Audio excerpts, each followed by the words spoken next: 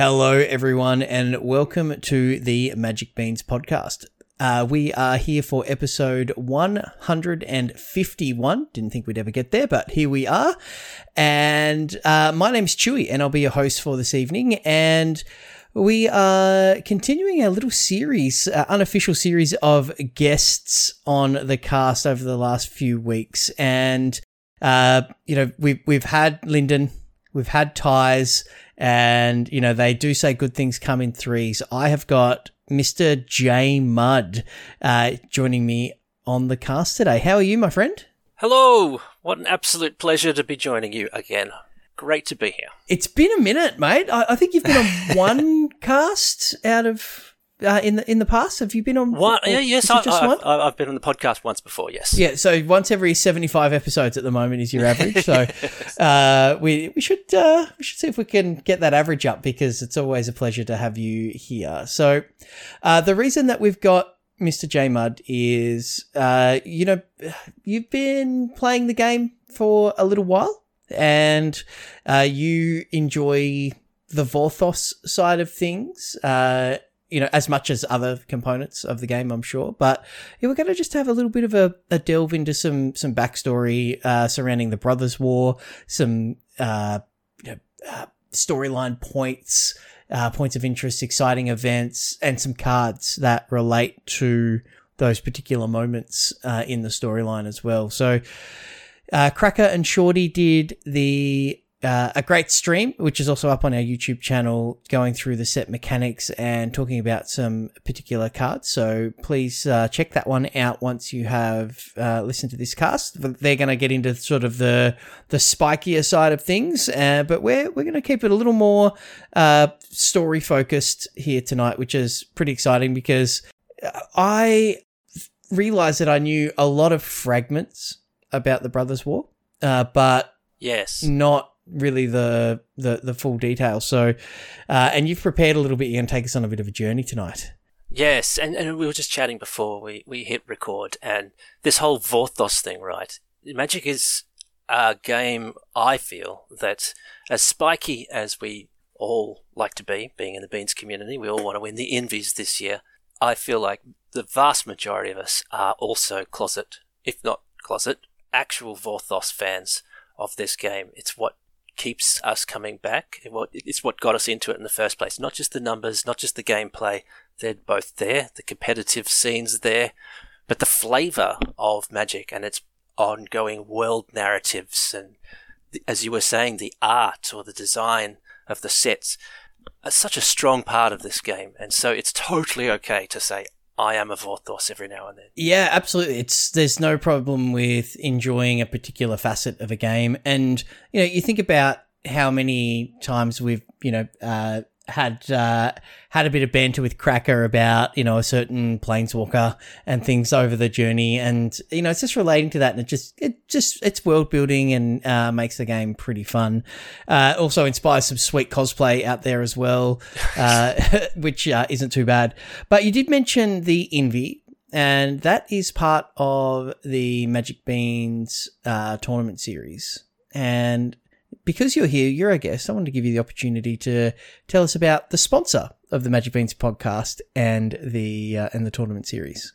The sponsor, the much vaunted Josh and Pat's MTG Bazaar, a Magic card auction group that you'll see on your Facebooks.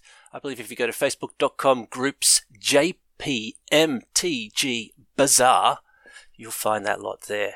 I know, where's the fun? We're talking about Magic being a fun game. Where's the fun in just buying cards, forking over money for it? You should go in there and win those cards through an auction, or being the first one to raise your hand. They do 2 types of auctions. Yes, straight up, here's 24 hours, be the highest bidder, and they've also got, here's a price for a card. First in, best dressed, claim them while they last. And I know that when I'm filling the gaps in my collection, that's the only way to do it for me. Sometimes you get a bargain. Sometimes you get to pip Chewy at the post. Yeah, that's the fun bit, right? Yeah. I don't think I've forgotten about that, mate. By the way, so yeah, that is definitely one of the fun bits. It's we are spiky, and there's a chance to just pip your mate at the post as well, or even better, even better than winning a card over your mate is making them pay an extra $1 than they wanted to, which is pretty fun as well. So, yeah, so mention our tournament series and the great support from Josh and Pats. Before we get into our main topic, just wanted to touch on our league finals from last weekend. We had our top 8. We did full coverage on stream, giveaways, all of the usual shenanigans that we have during our league finals. It was a lot of fun and some epic matches played. I'm not sure how much you got to consume over last Saturday. Did you get to watch the stream at all? I did my usual thing. You guys were on. I was pottering around looking after children or chores or cooking dinner, stuff like that. But there was definitely a couple of matches there where I slowed down and had a good watch. Particularly when Darkanus was doing his best with the Green-White Enchantments deck. That had my interest. Yeah, I've been playing Green-White Enchantments on and off for the last couple of seasons, and I have got his deck together and can say with some authority that it's pretty good. He's better at it than I am, definitely, but the deck is very, very powerful. But it was eventually taken down by the AV Cable, Mr. Tom D, playing some Esper Legends and just riding on the back of Thalia and defeating Hemsey with his Grixis deck. So it was pretty exciting matches, and a really, really stacked top 8, and absolute murderous row of great players up there, and a deserving winner in Tom D, who has booked themselves a seat at the Envy table. Last one to sneak in. He's done a good job there to make sure he was included. He wasn't going to make the cut unless he won. Well, he got into the finals, so he was going to make the cut at that point. But, because Hemsey had already qualified, yeah. Exactly. So it was very interesting the way that worked out. Because Hemsey was in the finals already, he was AV Cable was guaranteed a spot, whether he won that final or not. But he needed to make the final in that situation in order to qualify for the Envies. Oh, nice. So you've been our resident statistician. And there was a couple of people that, we just want to, we're not picking on them here. We're shouting out because we feel them. And we've all been, anybody who's played any amount of competitive Magic has finished, 9th to 12th and missed top 8 on breakers, at least once in their career. And it's shattering because, you've done well.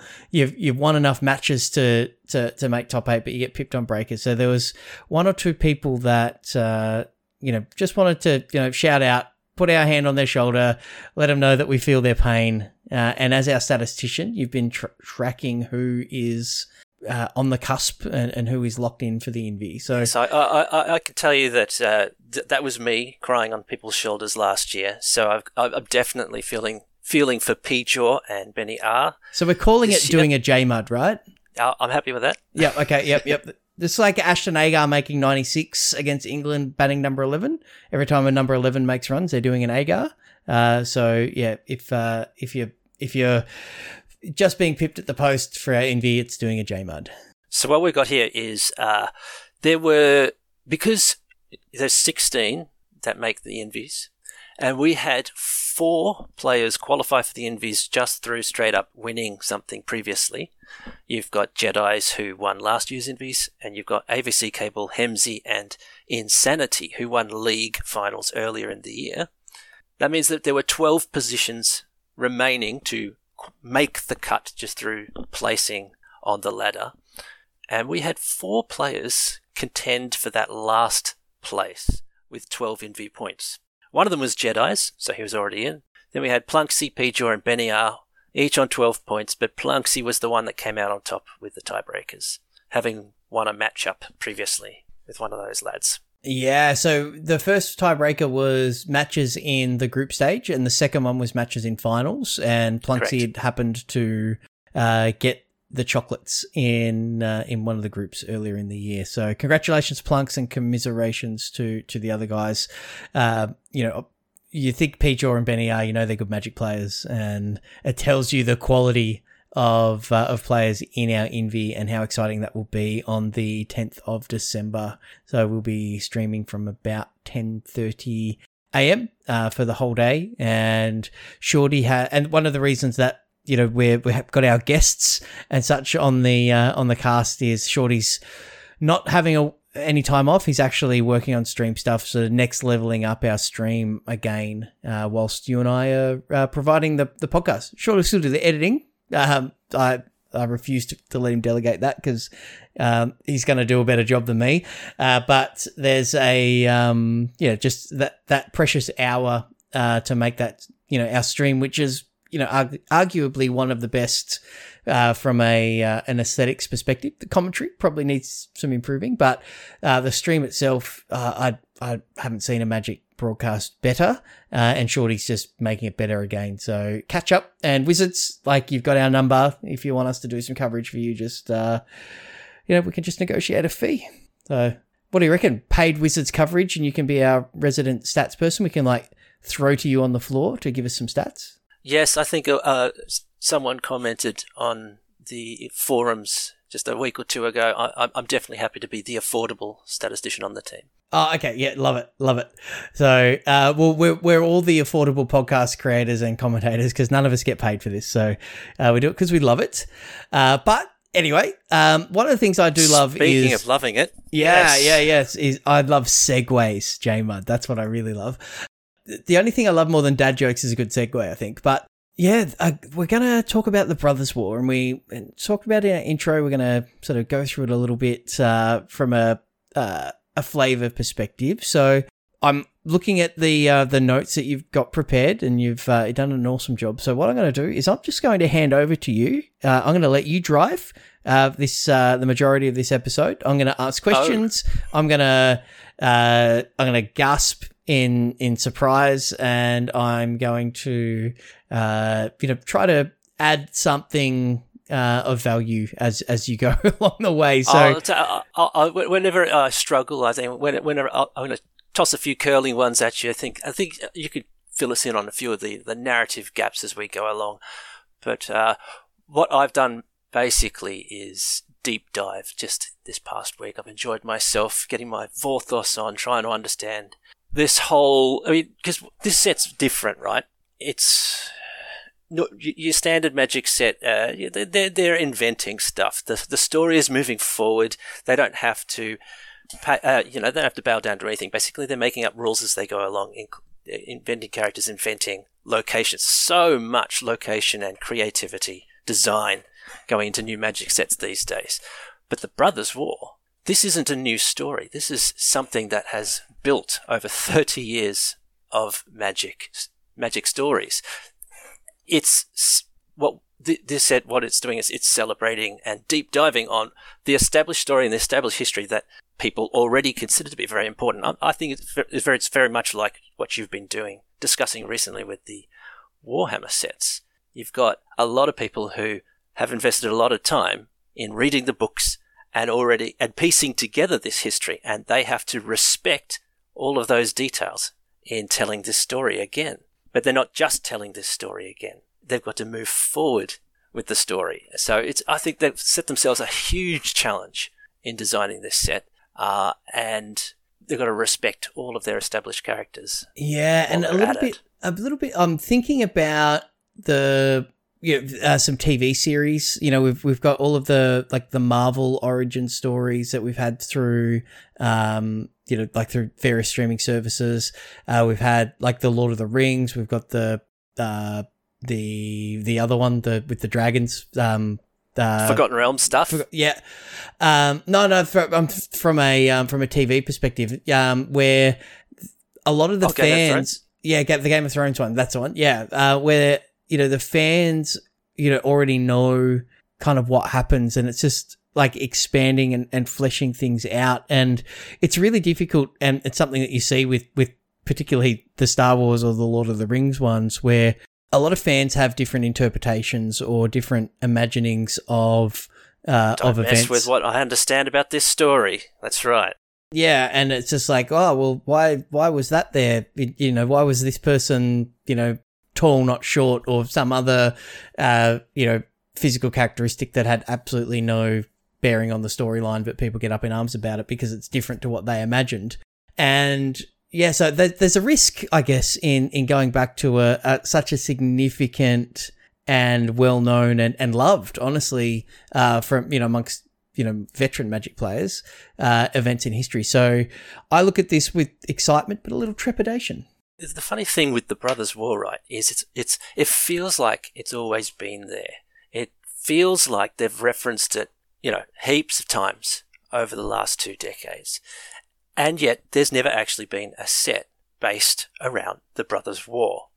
There was, we'll get to this in a minute, but this was essentially, if you structure 30 years worth of Magic sets and you accept that it's one big multiversal story, the Brothers' War was right back at the very beginning, and it essentially got skipped. It was a footnote in all the sets that came afterwards.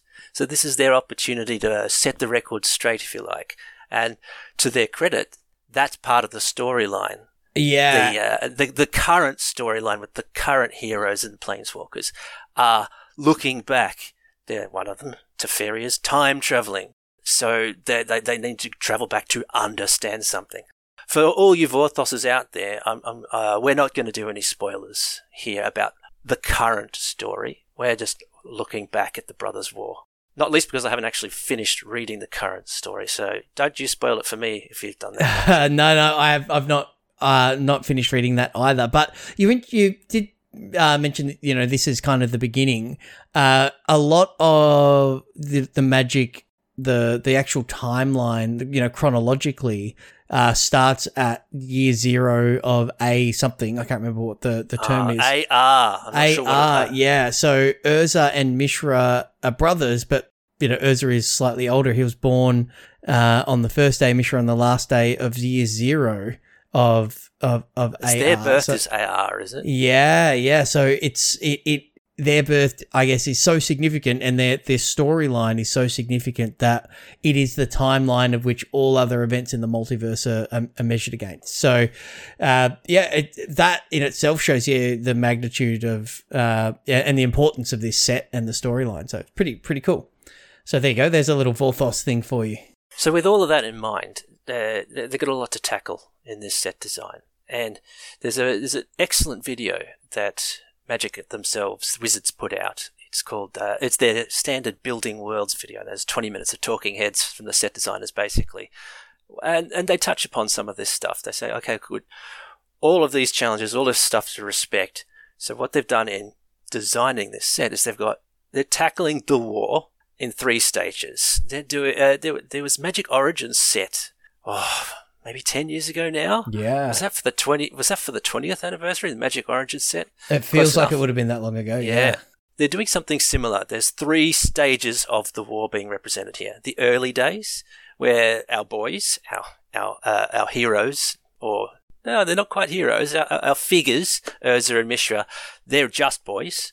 And there are a number of other characters also we see as young people. And then that's represented in cards. You've actually got 3 different ages of Mishra and Urza in this set. So early days, then the point in their history where they fall out, and this is a known part of their history. The fallout, Mishra goes one way, Urza goes another. They have a war. Mishra gets sucked into the whole Phyrexian stuff, and Urza continues to not get along with him for some reason. And stage 3 is the apocalypse. It's where the Phyrexians turn up and it all goes to pieces. Yeah, there was a little player called Gix sort of thrown in there as a sort of a precursor to the Phyrexians that sowed some chaos, some dissension in the ranks of both Mishra and Urza's armies in there as well. And it was that in itself is very interesting. The whole infiltration of, so there was Urza, Mishra, and then there were a section of society that went, you know what, I don't want any part of these 2 brothers having a squabble, and they called themselves the Third Path. Even they were infiltrated by the agents of Gix, who were worshippers of Phyrexia. Yeah, right. Yep. So there you go. I learned that today. I was watching some videos, trying to do my homework here. So I'm happy with my recall. Yeah. My focus has been on, and I'm going to take you on a journey on how this history was all pieced together. Because Yeah. when Magic was really originally released, this story wasn't there. It was pieced together as they developed all of the early sets, and they're going, oh, let's mention this Urza character again. Let's mention this Mishra character again. People seem to like the Phyrexians. So the story evolved until at some point they realized, we have a story. Let's start telling it. We'll get to that point. When you look at the set that we've got here, though, we've mentioned 3 stages. So when trying to pull together the story from the cards, you've got 3 different histories. You've also got an aftermath. So some of the cards aren't dealing with either of those 3 stages. They're adding to the story. They're looking at the world of Dominaria, the early world of Dominaria, in the immediate aftermath of Urza's massive Silex explosion. Long story short, bit of a spoiler for the Brothers' War 4,000 years ago, but Urza blew everything up with a bowl, the Silex. And that's how he took care of the Phyrexians back in the day. That's what our current heroes need to understand. How did he do that? Because we're up against Phyrexians again. The 5th aspect of the story that the set designers need to deal with is our current heroes. So you've got cards in this set that deal with the modern day and their fight against the Phyrexians and their quest to travel back in time to understand what Urza did 4,000 years ago, or however many thousands of years ago. So it's all over the shop, and I think they've done a great job of it. One of the things I'm looking forward to, though, is I'll get to the pre-release. I'll build my deck. My deck will be like this pulp fiction of points in the history of the Brothers' War. So that's pretty fun as well. If you think about that, as you draw your opening hand, or each time you draw the card off the top of your deck, you get a different little history point, probably out of order if you've randomized your deck properly. That's a fun thing to do, at your late night pre-release with your friends as well. That's pretty fun. There is a lot more story jam-packed into this set than I've seen in any set since the Time Spiral, I think, which was a huge set as well for story. Absolutely. This is represented. You can see this because normally in a set, you've got maybe 6 to 8 cards that are marked with that little bit of text story highlight. Maybe 6 to 8 cards. This is a part of the story. Whereas in this set, I haven't counted them. There's too many. It's most of them, right? Most of them. At a guess, I'd say there's about 50 cards which are story highlight cards, representing the original story or the modern story or the additional stories that are represented in a number of locations. So here's where you can go to get those stories. I think most people are aware that you can go to the Wizards website. They've got their ongoing web-based stories written by their world builders. That's an excellent place to keep up with the Magic narratives. That was going great guns a while back, leading up to the War of the Spark, until they decided to drop it and have a go at publishing novels again. That didn't work out, so they're back to the website, which I think is for the better. You can go to their YouTube channel, where they've got a bit of a breakdown. That video I mentioned previously, the Building Worlds one, that does go into the story a little bit. But actually, for this one, I recommend that you look up a set of videos that they produced 5 years ago for the 25th anniversary. It's called The Completely and Unquestionably Accurate History of Dominaria. It's quite funny. There's a number of small chapters in there, and it's just basically Marshall Sutcliffe's and Good Luck High Five crew and a few other recognisable personalities hamming it up, role-playing their way through a funny version of Dominaria history. That sounds great. And what we might do is ask Shorty to link that in the show notes, and everyone can have a laugh and be educated at the same time. Thanks, Shorty. The funny thing about the online story for this set is what struck me straight away was they don't actually delve into the Brothers' War all that much.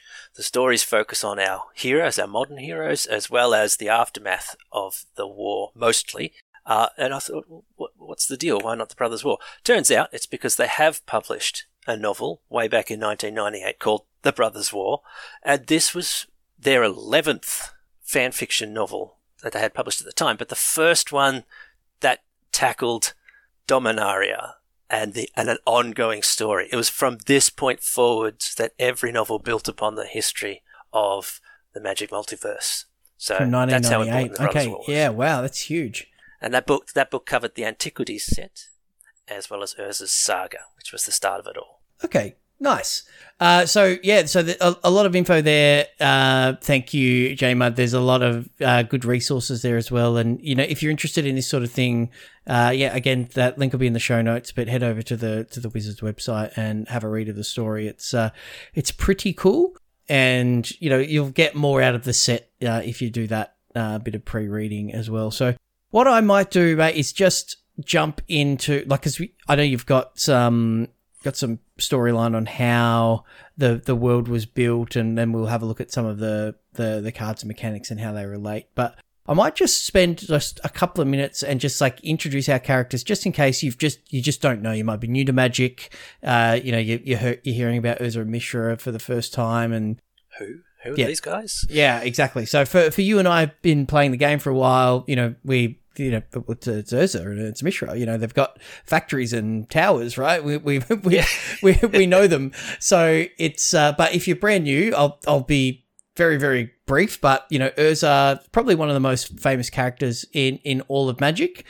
He's an artificer, and he's had some really, really powerful cards over the years. There's one that's a staple in Modern at the moment, and he studied the Thran artifacts that were on Dominaria and was able to power an Ornithopter, and he and his brother with their mentor, Tukazia, found in the caves of Koilos, which is, the Black-White Painland, some Thran artifacts that one of which was the Power Stone. Now, Mishra is Urza's brother, and he's kind of the polar opposite of his brother. So Urza's very considered, wants to study everything, where Mishra is more of a man of action, and also had a keen interest in artifacts, and always sort of attended he was actually, rolling up his sleeves, doing the digs, getting dirty with the workers who. I said so. Yeah, they play, and those workers play a bit of a part. But so while studying the Thran, the brothers and their mentor Tukazia found clues pointing towards a central location. Everything kind of pointed towards one spot, and they got the Ornithopter working, and they found an ancient city of Koilos, which in the Argivian language actually means secret. So, little tidbit. Within the cave, they found an ancient machine that was powered by the Thran Power Stone, and both brothers recognizing that was such a super powerful artifact, and being, having always tension in their relationship and competition, they both reached for it, got to it at the same time. Massive explosion. They were thrown against the wall, and when they woke up, they each had half of the stone, which was the Might Stone and the Weak Stone. And then that division is actually analogous for the division amongst the brothers as well. And kind of that was kind of the moment that the Brothers' War really began. Hadn't escalated yet to all-out warfare, but that was when the rift and any sort of bond of brotherhood that they might have had, was severed, was cleft in twain, with the breaking of the Power Stone. So, yeah, so that's who they are, and kind of setting the scene a little bit. So, and there's a few, pretty iconic Magic cards like Ornithopters that we've seen, represented multiple times. The first time we saw that, it was a Thran artifact, which is an ancient kingdom on Dominaria that had kind of been long lost. And spoiler alert, the Power Stone, the machine that was powering, just might have been holding back a certain Phyrexian portal from coming into Dominaria. So not only were they fighting each other, they'd kind of unknowingly broken the seal, so to speak. So a lot there. Pretty cool origin story, and something that I'm keen for you to take us through that set history and how that all sort of came through. And then you've got some questions for me as well. Well, I feel a bit like the boys, or Tokasia, the archaeologist, because what I've done is I've gone back in time and I've gone to Scryfall, the best website for referencing cards, and I've plugged keyword searches into their lore search field. There's actually a search field in Scryfall where you can search through lore. And what I wanted to understand was, how much of this story did we know from the get-go? How much of this was there? Where did it all come from? And so I started by looking at, as you would, the alpha, beta, unlimited releases, the very first sets. And I was looking for Urza and Mishra, basically. And also a part of me was looking for Dominaria. I learned very quickly I had to look for not Dominaria, but Dominia. That was the world that they were building at that time.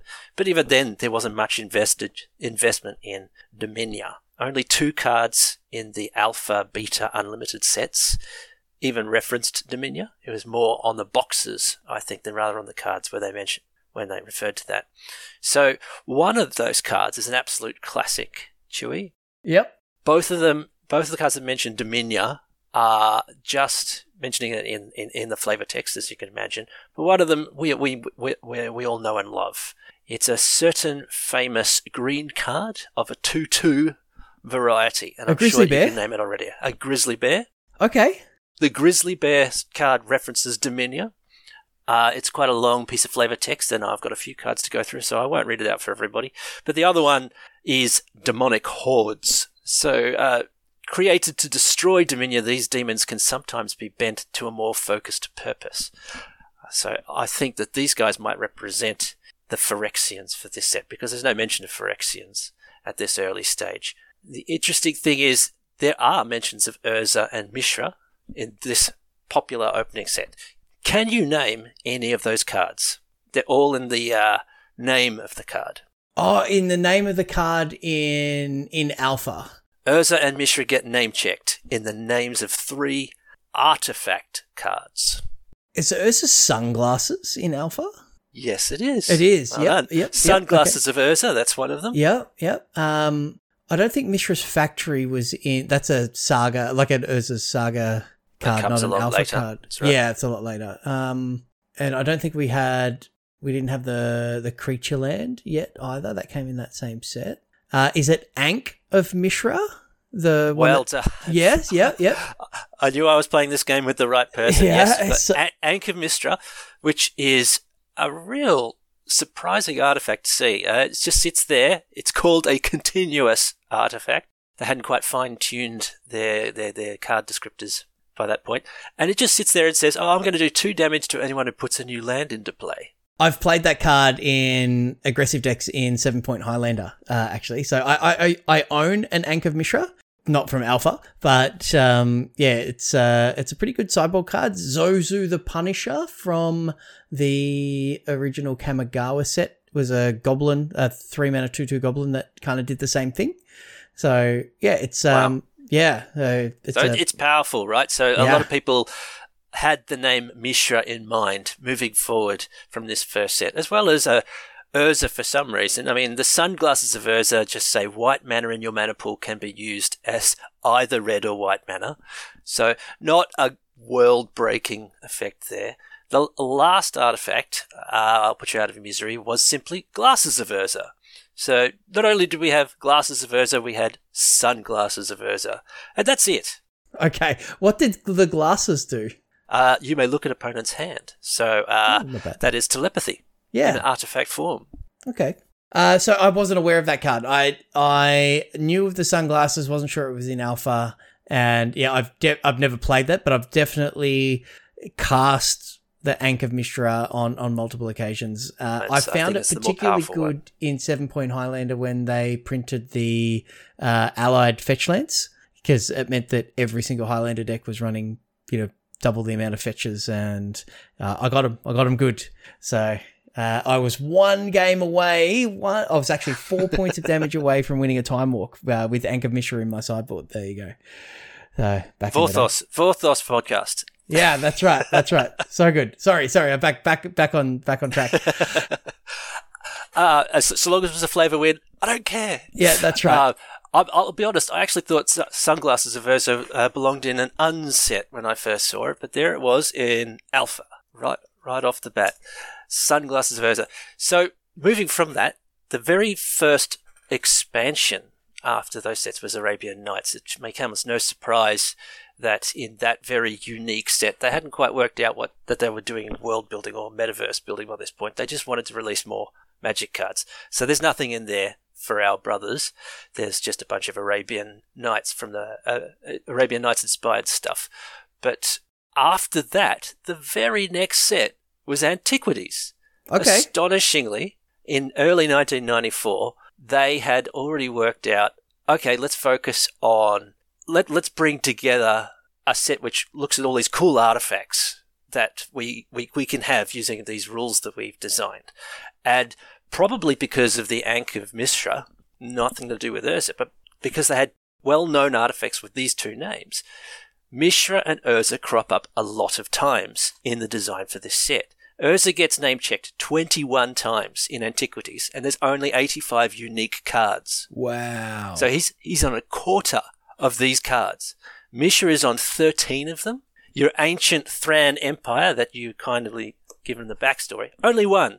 The ancient Thran Empire gets mentioned once in a card called Su-Chi, which is an artifact creature, 4/4, and when it goes to the graveyard, it gives you another 4 colorless mana. That's it. So there's a reference, there's an idea that there was an empire, and look, Tokaja gets an name. Let me read you the flavor text. It says, flawed copies of relics from the Thran Empire, the Su-Chi were inherently unstable, but provided useful knowledge for Tokaja's students. So that's the only reference to the Thran Empire. Okay. Because there was later on it was an artifact creature, it was a Thran Golem or Thran something, where you could pay some mana and it would get smaller power and toughness, but would gain abilities like lifelink or flying or something as well. I can't remember what that card was called exactly. It'll come to me. But yeah, so I've assumed that was in like a core set, like 8th or 9th edition or something. I'd be interested to see where that was originally printed. So interesting though. Yeah, okay. There's a lot else that turns up in the Antiquities. We'll spend a few more minutes on it. Yeah, absolutely. Your Mishra's factory, your Urza's mine, tower, they're all here in Antiquities. It wasn't Urza's saga, several years later that introduced Urzatron. It was this second expansion set, which I was amazed at. Phyrexia gets name-checked in 2 cards, and as does Yawgmoth. So the whole legend is represented here, but not, I feel, the story. Urza gets his Ornithopter. Can you name the artifact that represents Urza's Silex in this set? In the current set, in the Brothers War set, or in no, in the Antiquities, it's there. The Antiquities set has the bowl that destroys everything. The story's not there, but the bowl is clearly there, and there's an artifact there for it. And it's not called the Silex. It's not called the no. So Silex is in its name. It's called the Golgothian Silex or Silex. Okay. It costs 4 mana and it just sits there. But for 1 extra mana to activate it, you can destroy all cards from the Antiquities expansion, including this Silex. So it's a set Wrath. It's a set Oblivion bowl, like an Oblivion stone. But Oblivion. Wow. Okay. That's an interesting design space, isn't it? Especially like not something they could really do now because it's like, well, what set's that from? It's like it's actually illegal. I think that they did that 3 times in those early sets. One specific enchantment or artifact that could destroy specifically cards from that expansion. Yeah, the Apocalypse Chime was one of them, right? Right. Yeah. So there you go. Okay. I'm kind of glad they left that one behind, but flavorful, absolutely, but probably not workable. Would just cause a lot of arguments, and like that card was originally printed in this set, but this is the later reprinting, or this is the secret lair version, so it doesn't count. So yeah, I could see things getting confused. So okay, so Do we have some of the cards that mention Phyrexians? Yes, we do. Can you name them? Can you have a guess? Well, when was Phyrexian Negator printed? That came along later, I'm guessing. That came along later, okay. I can give you... Well, look, I'm looking at them right now. I don't think any of these have lived to become classics in themselves. Okay. There isn't much in the way of flavour on them because they're chock-a-block full of text. Is it something like a dragon engine or something? No, that's later. They haven't later? established Phyrexia as nasty artifact creatures at this early stage. They more represent your classic black is bad, black is evil and stuff. So what you got here is Phyrexian gremlins, the gate to Phyrexia. So the story doesn't exist, right? But the story comes from somewhere. And in this first set, there was a gate to Phyrexia. The flavour text for it is, the warm rain of grease on my face immediately made it clear I had just entered Phyrexia. So even a reference to Greece. This is where people started building the story from. Cards like this. There's a priest of Yawgmoth and there's a Yawgmoth demon. Okay, yeah, okay. So I know of Yawgmoth Demon. I couldn't tell you what the card does, but it's definitely a card that I've does a lot. Seen in my journeys. Yeah. Okay. Wow. I've got another question for you. Here's a bit more trivia. There are 3 stones in this set. Can you name them? So I'm gonna Weak Stone, Might Stone would be 2 of them. Yep. And I remember the Weak Stone's got some weird dog wearing a thing on a collar. It is a very weird dog. It looks like Muttley from those classic Hanna-Barbera cartoons. Oh, I can hear the laugh in the background. Yeah. So Weak Stone, Power Stone. Oh, is it Stone? Think classic stone. Classic stone. It's a classic stone, but it is not Urza's and it is not Mishra's. Is it just worn Power Stone? It is a mono artifact. It costs 2 to put it into play. I'll read you the flavour text. Okay. The flavour text mentions its name. More than one mage was driven insane by the sound of the relentlessly grinding away. Oh, Grindstone. Right. No, Millstone. Millstone. Sorry. Yeah, Millstone. Yeah. The original Millstone. Yeah, with the I can picture the art with the wheel on it. And yeah, okay. Yeah. Wow. Millstone. And that's where the term mill comes from, which is now a keyword. It's a keyword in card games that are nothing to do with Magic. It's amazing. Yeah. Yeah, there you go. That's a nice little Vorthos point right there. That's pretty good. We're nailing this, J-Mutt.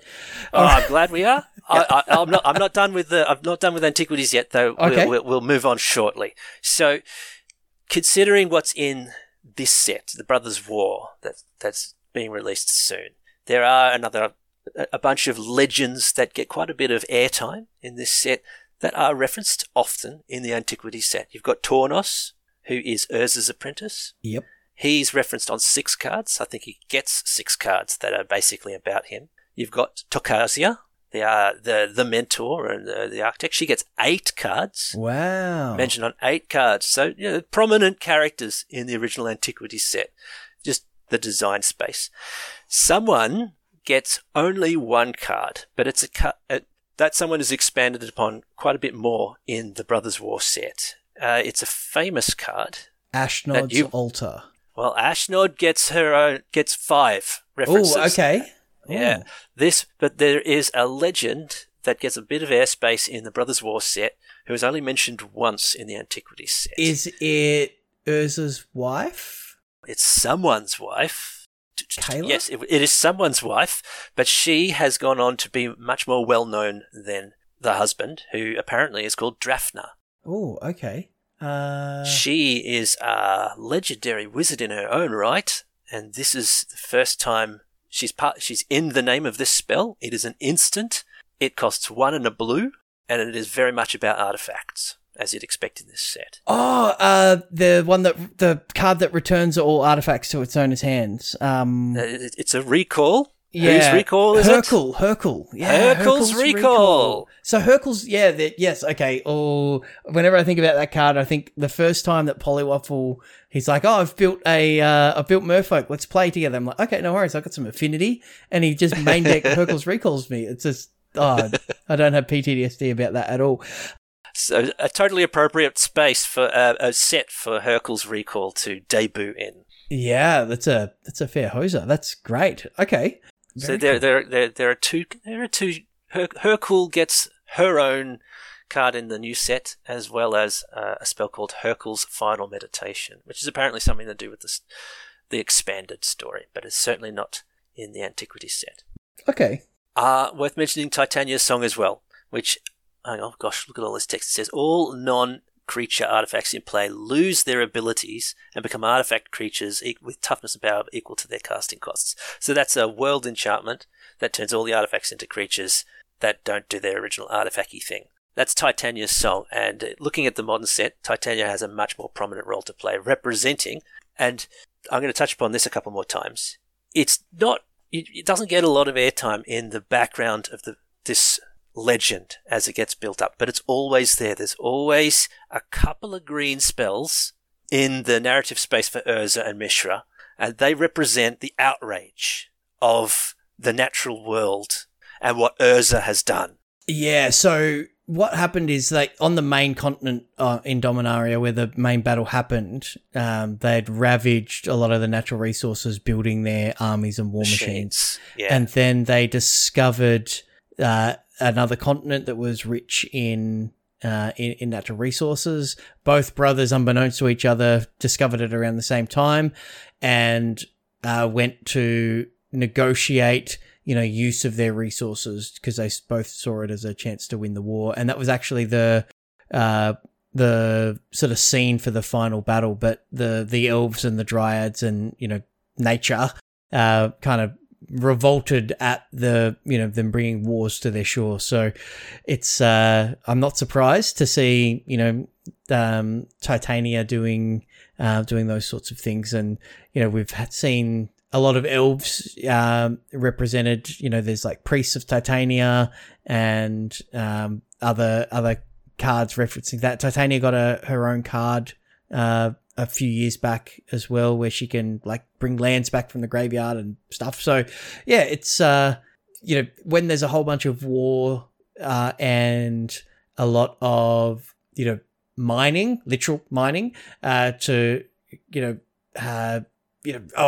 extracting natural resources. I like that. One of the things I like about this story is the natural world being a player and kind of revolting against the incursion, as it were. So pretty cool. I like that. It's well represented, I think. Yeah, Titania is one of the 3 meld cards available in this set, so that it's definitely a prominent part of the story now. There's only ever 1 or 2 cards whenever the story was revisited in previous sets. Okay. So skipping ahead, let's do that. The next 3 releases of story were the Legends, the Dark, and the Fallen Empires. None of them name check Urza, Mishra, or even Dominaria, or Dominia as it was known in those days. They are their own little thing. They've all been retrofitted in the story to be part of the big story. They all sort of represent the era post-apocalypse where Dominaria is recovering and getting through thousands of years after the apocalypse, becoming the Dominaria that we subsequently know once the heroes start turning up again and Urza returns from his exile. But originally, in 1994, Legends, the Dark, Fallen Empires, no, the story didn't exist. Though interestingly, in the Legends, there was a legendary land called Urborg. Just Urborg.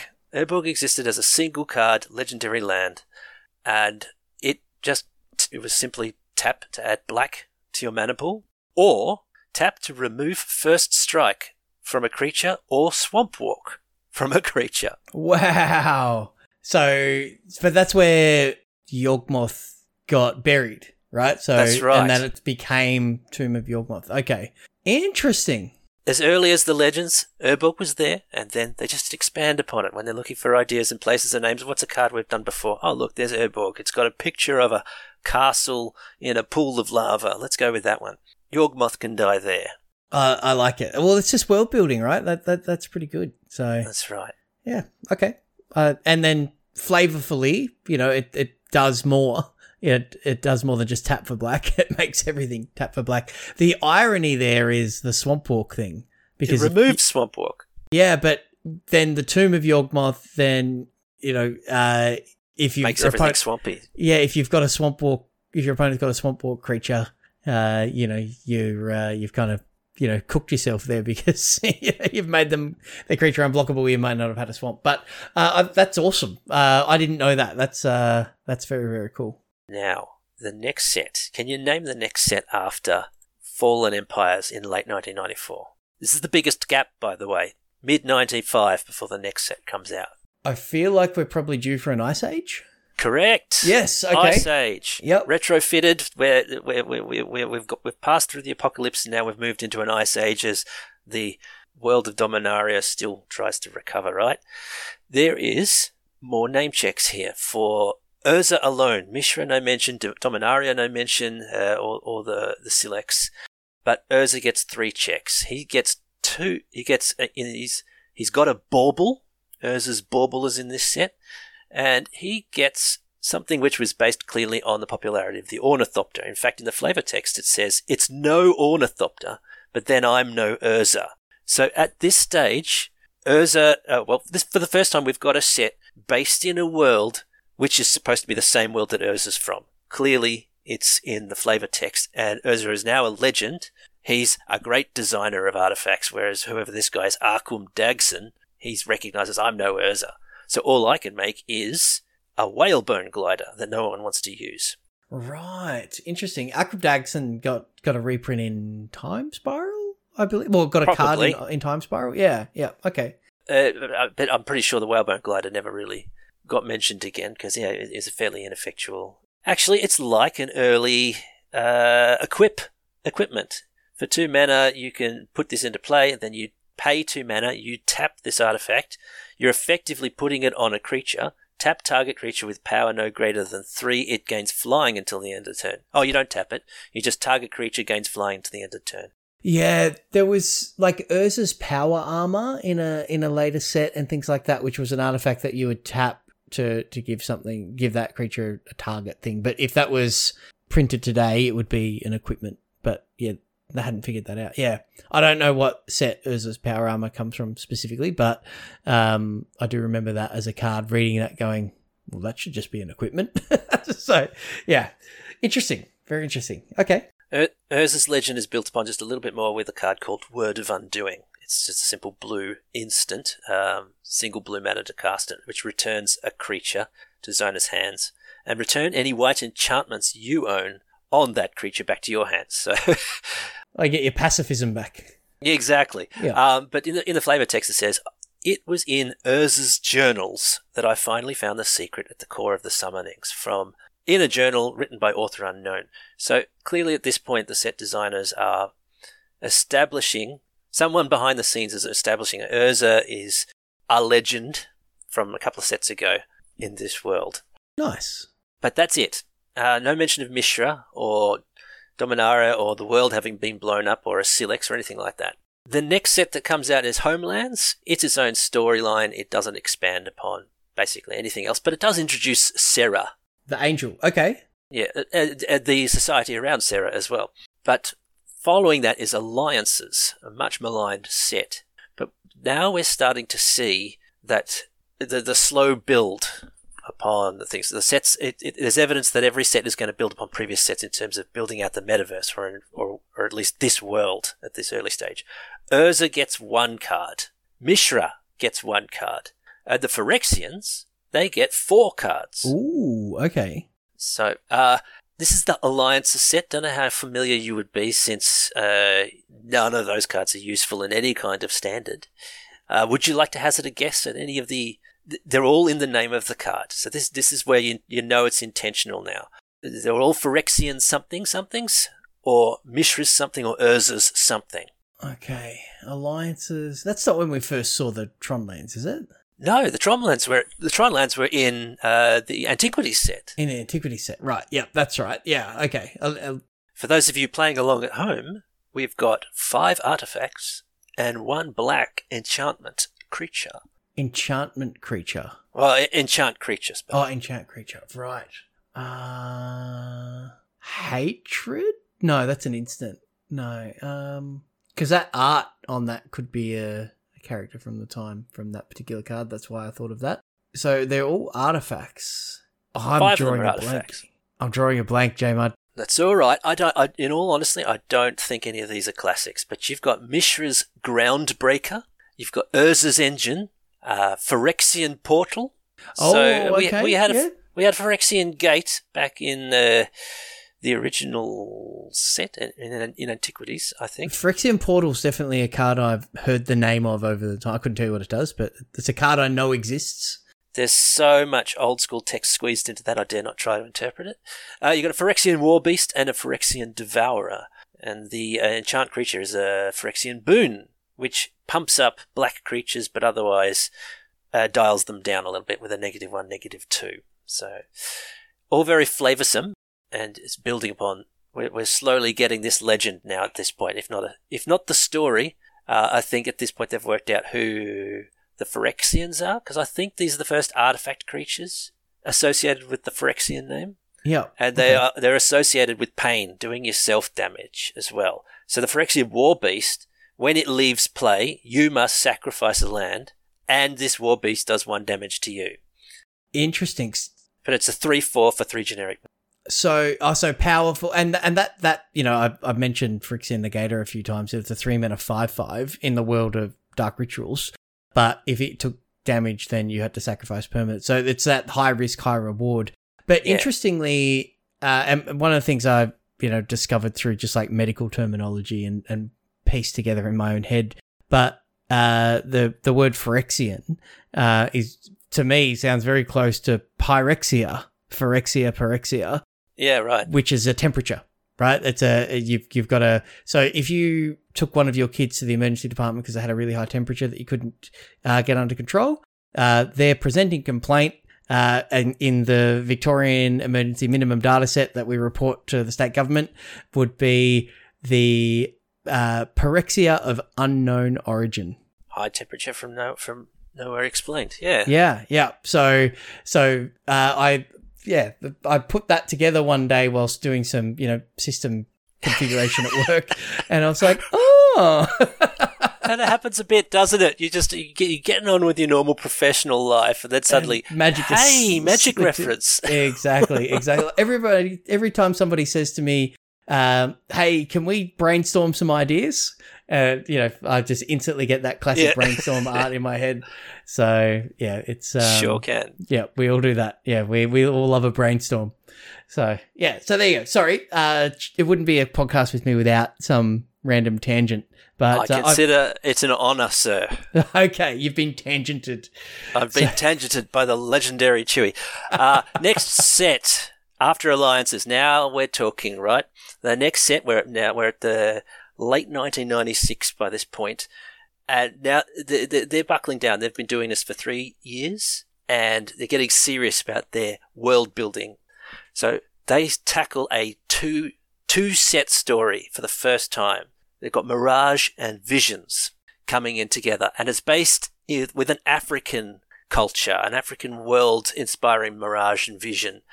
But there's still no official linking in the flavor text to a place called Dominaria, right? There's no reference to Dominia or Dominaria.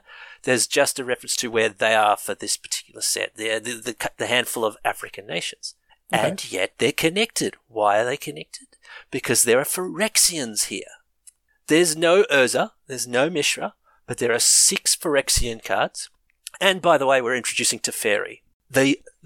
I've got here 3 of the Phyrexian cards that I know that you will recognize. So we're getting it on now. Phyrexians are the ongoing bad guy flavor, if you're designing in the black space, and if you want a couple of high cost, high reward artifact creatures, basically.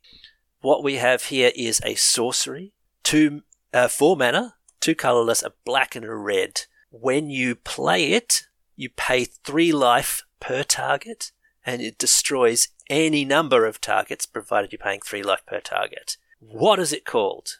It's not Void.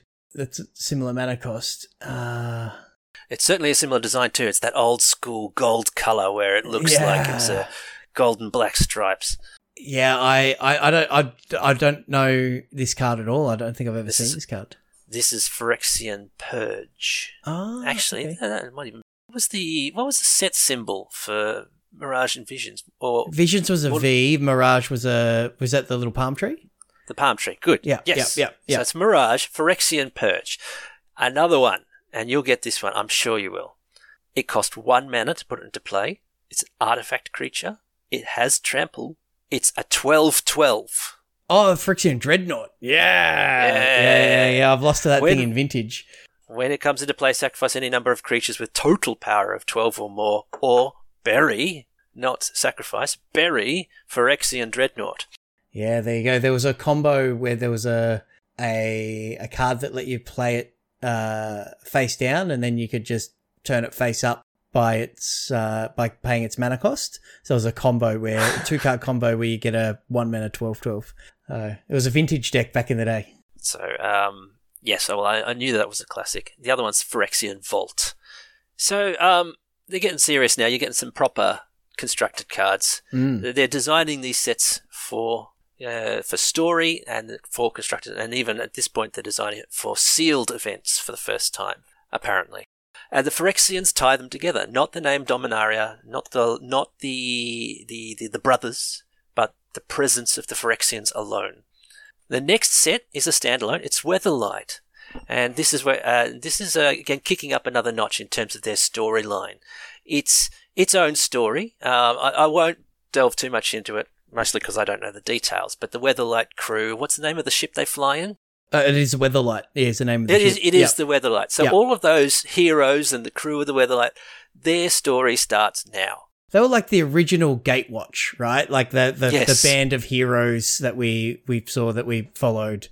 So yeah, and it was there's like Joyra and a whole bunch of, it's like this unlikely Motley crew, yeah, that all came together. destined to crew the Weatherlight and achieve a few things, and ultimately, Weatherlight follows on with the Tempest, Stronghold, and Exodus. Ultimately, they get to build the legacy weapon. Now, who designed the legacy weapon? Oh, we'll get there in a second. Okay. In the Weatherlight set, I did my lore search in Scryfall. There's only one result from the Weatherlight set. To be honest, to be fair, it's a smaller set. It was only 167 cards, but there was one Phyrexian reference. So, yay! It's still the same universe. This new story, which was designed for a book for the first time, for that kind of narrative for the first time. We've got not a card that I recognise in any way. The Phyrexian Furnace. Do you recognise that one? It's familiar to me, but I couldn't tell you what it does. That's all right. I'd say it doesn't do anything very important. It's just a 1 mana artifact. You tap it to remove the bottom card of target player's graveyard from the game. Bottom card from their graveyard. And then it's a second ability as well, right? Yes, well done. Yes, yeah. You sacrifice it and remove target card in the graveyard from the game and draw a card. Oh yeah, that's useful. Before we had the modern day graveyard hate cards, we had like that was as good as it got. Yeah, we had like Scrabbling Claws, Tormod's Crypt, and the Phyrexian Furnace. Before we had Grafdigger's Cage, or what's the other one, the 1 mana one that Relic of Progenitus. So before we had those, so again in Highlander, and the one of the things about Highlander and to an extent Commander is you get to go deep on these cards to find these redundant effects when you're playing Singleton. So yeah, I've probably got one of those floating around in my collection somewhere, and I've definitely cast it. So there you go. Well, I'm glad it has importance. So what we've got is the next two sets being Tempest, Stronghold, and Exodus. They are a trilogy, and it's just all about the Weatherlight. But they're clearly now at this point building towards the Brothers. You'll note at this point we don't have the Brothers' War. There is no mention of the Brothers' War even now, and we're at 1998. We're 5 years into Magic. But Urza is coming, because in this trilogy, you've got the Phyrexians again, you've got one mention of Urza, and you've got one mention of Mishra. in flavor text somewhere, I think. No, Mishra doesn't get a mention, but Dominaria gets a mention. To me, for the first time, Dominaria is mentioned as the place where all of these disparate things are strung together in a card called Invasion Plans. It just says in the flavor text, Gerard, who is, I think, the lead hero of the Weatherlight, Gerard studied the globe as Miri kept watch. Suddenly his eyes widened. This is Dominaria. So the story has just gone, smack, we're all interested in Dominaria. This is the plane that's being defended by our heroes. Everything you've seen before, Urza, Phyrexians invading, all that stuff, this is Dominaria. They've got a plan at this point because this is when the Brothers' War, the book, is published right now at the release of Tempest, Stronghold, and Exodus. And the plan is coming together because the very next trilogy is Urza's Saga, Urza's Legacy, Urza's Destiny. Now we've got our backstory, along with a bunch more books that follow up. And I'm sure I don't need to tell you that Urza is mentioned everywhere. The Phyrexians are mentioned everywhere. Dominaria doesn't get cited at all, which is a disappointment. Yeah. Okay. Mishra gets mentioned once.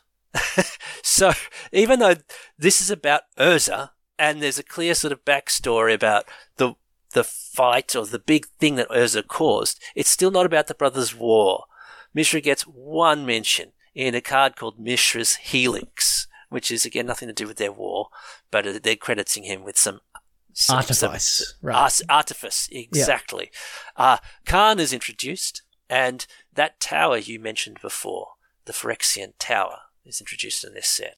The Thrans get a lot of airtime. There's 10 cards with Thran on them.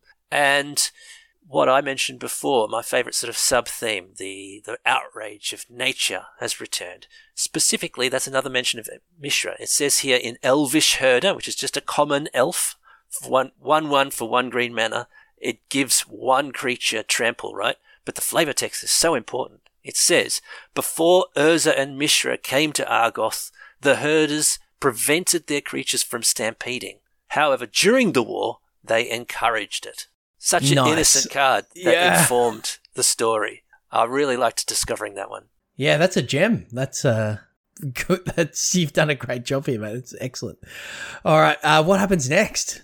Look, we're going to wrap up the story of Dominaria just quickly because that's basically it until, well, outside of the books, right? The next 6 sets are 2 trilogies which further explore Dominaria and the story of the Weatherlight crew and Urza alone, really, not about the Brothers' War and the history, but Urza's plan on how to defeat the Phyrexians and details, right? But there's one card there's 2 cards that leapt out at me that is connected to the story that we're interested in the Brothers' War. You've got a card from Plane Shift called Urza's Guilt, which specifically references Mishra, right? Subtly. It says, in the flavor text, it goes, deep in Yawgmoth's realm, Urza stopped dead in his tracks and rubbed his soot-filled eyes. Mishra? So, if you've read the books, you go, cool, that's a great call-out. He's really guilty for causing his brother's death. And he's in Yawgmoth's realm, which, maybe he's hallucinating that his brother's there. The other card that stood out to me was a card called Dominaria's Judgment. That was huge for me because Dominaria gets so little in the way of name checks, and yet here it is, Dominaria itself casting judgment on all of this world-destroying magic. The only other time Dominaria has been name checked are in the recent Dominaria sets, so that was cool. Otherwise, you're skipping ahead to the Time Spiral set. And the Time Spiral set, that's where I come in as a player, because it was such a cool set that mentioned all these legends I had no idea about and the messing around with time, so of course they really enjoyed it. But the interesting thing about the Time Spiral set, just skipping straight to them, is Mishra suddenly gets a bit more of his backstory filled in the form of cards. He's been totally neglected in the cards. Presumably in the books he gets a lot more airtime. But Mishra gets his own card, right? In the Time Spiral set. He gets Mishra, Artificer's Prodigy. Urza himself has not had a card at this point, but Mishra gets a card. Sorry, I stand corrected. Urza got a card in one of the unsets. That's right. It's like a 5-color planeswalker with a website or something, right? That's right. Yeah. That's right. And there are a lot of other cards which sort of touch upon the backstory because that's what Time Spiral was all about. But I thought it was worth mentioning that Mishra actually gets a card before Urza did. It took all the way until the special sets for... Oh, right, like the Modern Masters or whatever they were. Modern Masters, Modern Masters. Yes, yep, sorry, yeah. It wasn't till you lost Modern me for Masters a hot minute. Urza. Yeah, and that's where we get Urza Lord High Artificer, which in itself is a bit of a callback. So during one of the battles with Mishra, his father-in-law passes, gets killed in the battle, and he becomes effectively the king of the Krug Empire, and is then the Lord High Artificer. So rather than They king. delve into that a bit more of the lore for this current set. Yeah. But I've held enough of your time. Us Vorthos, we can get a bit carried away. No, I've been enthralled, and hopefully those no one else is listening, but yeah, we're still talking. Wake up! I think that's it's been great to kind of lift the lid, and we could absolutely do some more of this. So I think we might have you back, Jmud, in the next few weeks, and we might be able to continue some of this type of thing and how some of the cards in the set, once we start playing with the new set and get familiar with them, it'll be a good time to get into, some of the cards that, maybe seeing play in Standard or have an impact on other formats, and do a bit of a review on not them as a card and their playability or what have you, but on the moments of the Brothers War storyline that they represent. I think that could be a bit of fun. But we are out of time. We better let people go, otherwise they're going to complain that we talk too much. Which is I get that complaint, but yeah, it happens. Yeah. So absolutely loved the background and the homework that you've done here. I've learnt a lot here, and hopefully, you're listening at home or in your car, and you've got some renewed enthusiasm for this set, and maybe you're listening to this on the way to the pre-release, so you can enjoy that extra facet of the pre-release, which is great. So it's not going to help you win the game, but you'll get a bit of extra joy out of it. Well, flavor wins are just as important at the pre-release, so that's okay. That's true. So we will do our normal wrap-up. So if you want to get in on any of our tournament series next year, we are wrapped up. We're about to do the Invitational in next month, in about a month. So check out our Twitch for that. If you follow us on Twitch, you'll get those notifications as we go live. But if you want to jump over to our Discord, the link is always in the show notes. And we have a website, which is just www.magicbeanscast.com. And that's got all of our socials, all of the information around our tournament series, all of the links to everything you need to get involved with our little community, as well as our merch store. We've got lots and lots of options to get clad in your Beans gear and represent us at some events that may or may not be upcoming. And you can also find us on Twitter at Magic Beanscast. If you want to find me on Twitter, I am at ChewyMTG. And Jmud, you've got a Twitter? I have a Twitter, yes. As much as the Twitter is a very interesting place to be right now, I am Jmud_MTG. Excellent. Thanks very much. Thanks for tuning into episode 151 of the Magic Beanscast. We will see you all next time. Bye.